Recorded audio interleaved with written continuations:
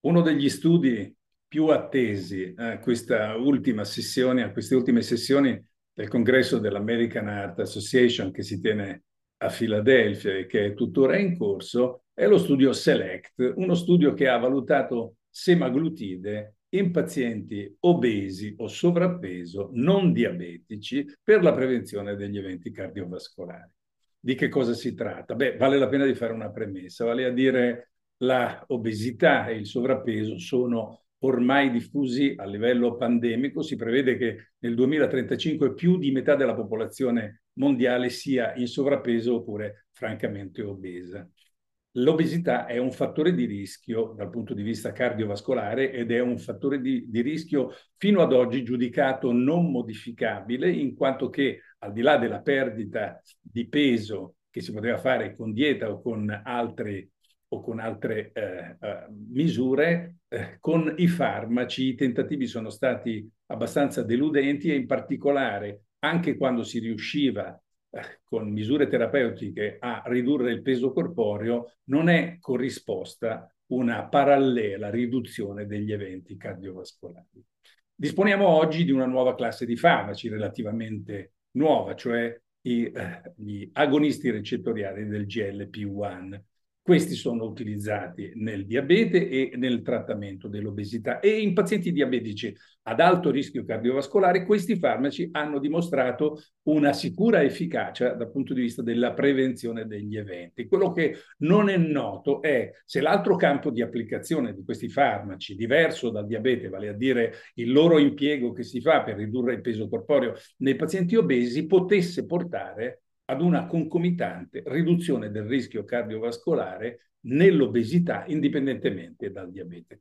Ecco, questa è l'ipotesi dello studio e per testarla è stata impiegata semaglutide, un farmaco di questa classe GLP-1 receptor agonist, ad un dosaggio diverso da quello che si usa nel diabete 0,5, 1 mg, in questo caso è stato usato il dosaggio di 2,4 mg sottocute una volta alla settimana e la durata di questo trattamento è stata di 104 settimane. Sono stati inclusi in questo studio dei pazienti obesi o in sovrappeso che certamente che non fossero diabetici, ma che avessero una storia di malattia aterosclerotica consolidata. E quindi il confronto è stato tra l'aggiunta di semaglutide a tutti i farmaci che le linee guida raccomandano per la prevenzione di questi soggetti o diabete, o il placebo. Lo studio è uno studio multicentrico randomizzato in doppio cieco che ha coinvolto 804 centri di sperimentazione in 41 paesi. Si tratta di uno studio event-driven, cioè che è stato di durata regolata dal verificarsi del numero prefissato di eventi. I pazienti dovevano avere un'età pari o superiore a 45 anni e il body mass index doveva essere da 27 in su, quindi non soltanto obesi, come abbiamo detto, ma anche pazienti sovrappeso. Circa l'82% dei pazienti inclusi, che dovevano essere, lo ripeto, affetti da malattia cardiovascolare manifesta, erano affetti da cardiopatia ischemica, ma potevano essere inclusi anche soggetti con pregresso ictus non recente o con arteriopatia periferica.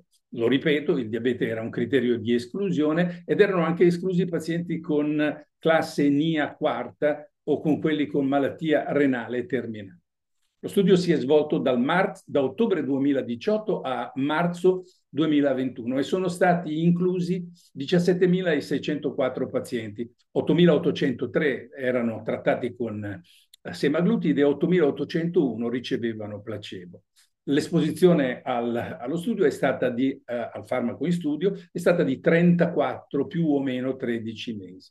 L'endpoint primario naturalmente era il solito ed era il cumulativo di morte cardiovascolare, infarto non fatale ed ictus, in particolare era il tempo al verificarsi di questo endpoint, si verificava nel 6,5% dei pazienti trattati con semaglutide e nell'8% dei pazienti trattati con placebo. Questa è una differenza statisticamente significativa che ci mostra una riduzione del 20% degli eventi cardiovascolari costituenti l'endpoint primario. Tutti i costituenti singoli dell'endpoint primario erano ridotti in modo coerente con la riduzione del cumulativo degli endpoint che vi ho citato. Gli eventi avversi che portavano all'interruzione definitiva dello studio si verificavano nel 16,6% dei pazienti del braccio semaglutide e nell'8,2% del braccio placebo, e anche questa differenza è statisticamente significativa dal punto di vista del tipo di reazione avversa. Quelle a livello gastrointestinale erano decisamente più frequenti, 10 nel braccio semaglutide e 2 nel braccio placebo, insieme ai disturbi della colecisti, 2,8% nel braccio semaglutide, 2-3% nel braccio placebo. Anche questa differenza, seppur meno eclatante rispetto a quelle che vi ho descritto, è statisticamente significativa. Quindi, in sostanza, lo studio SELECT ci consegna una nuova arma per quanto riguarda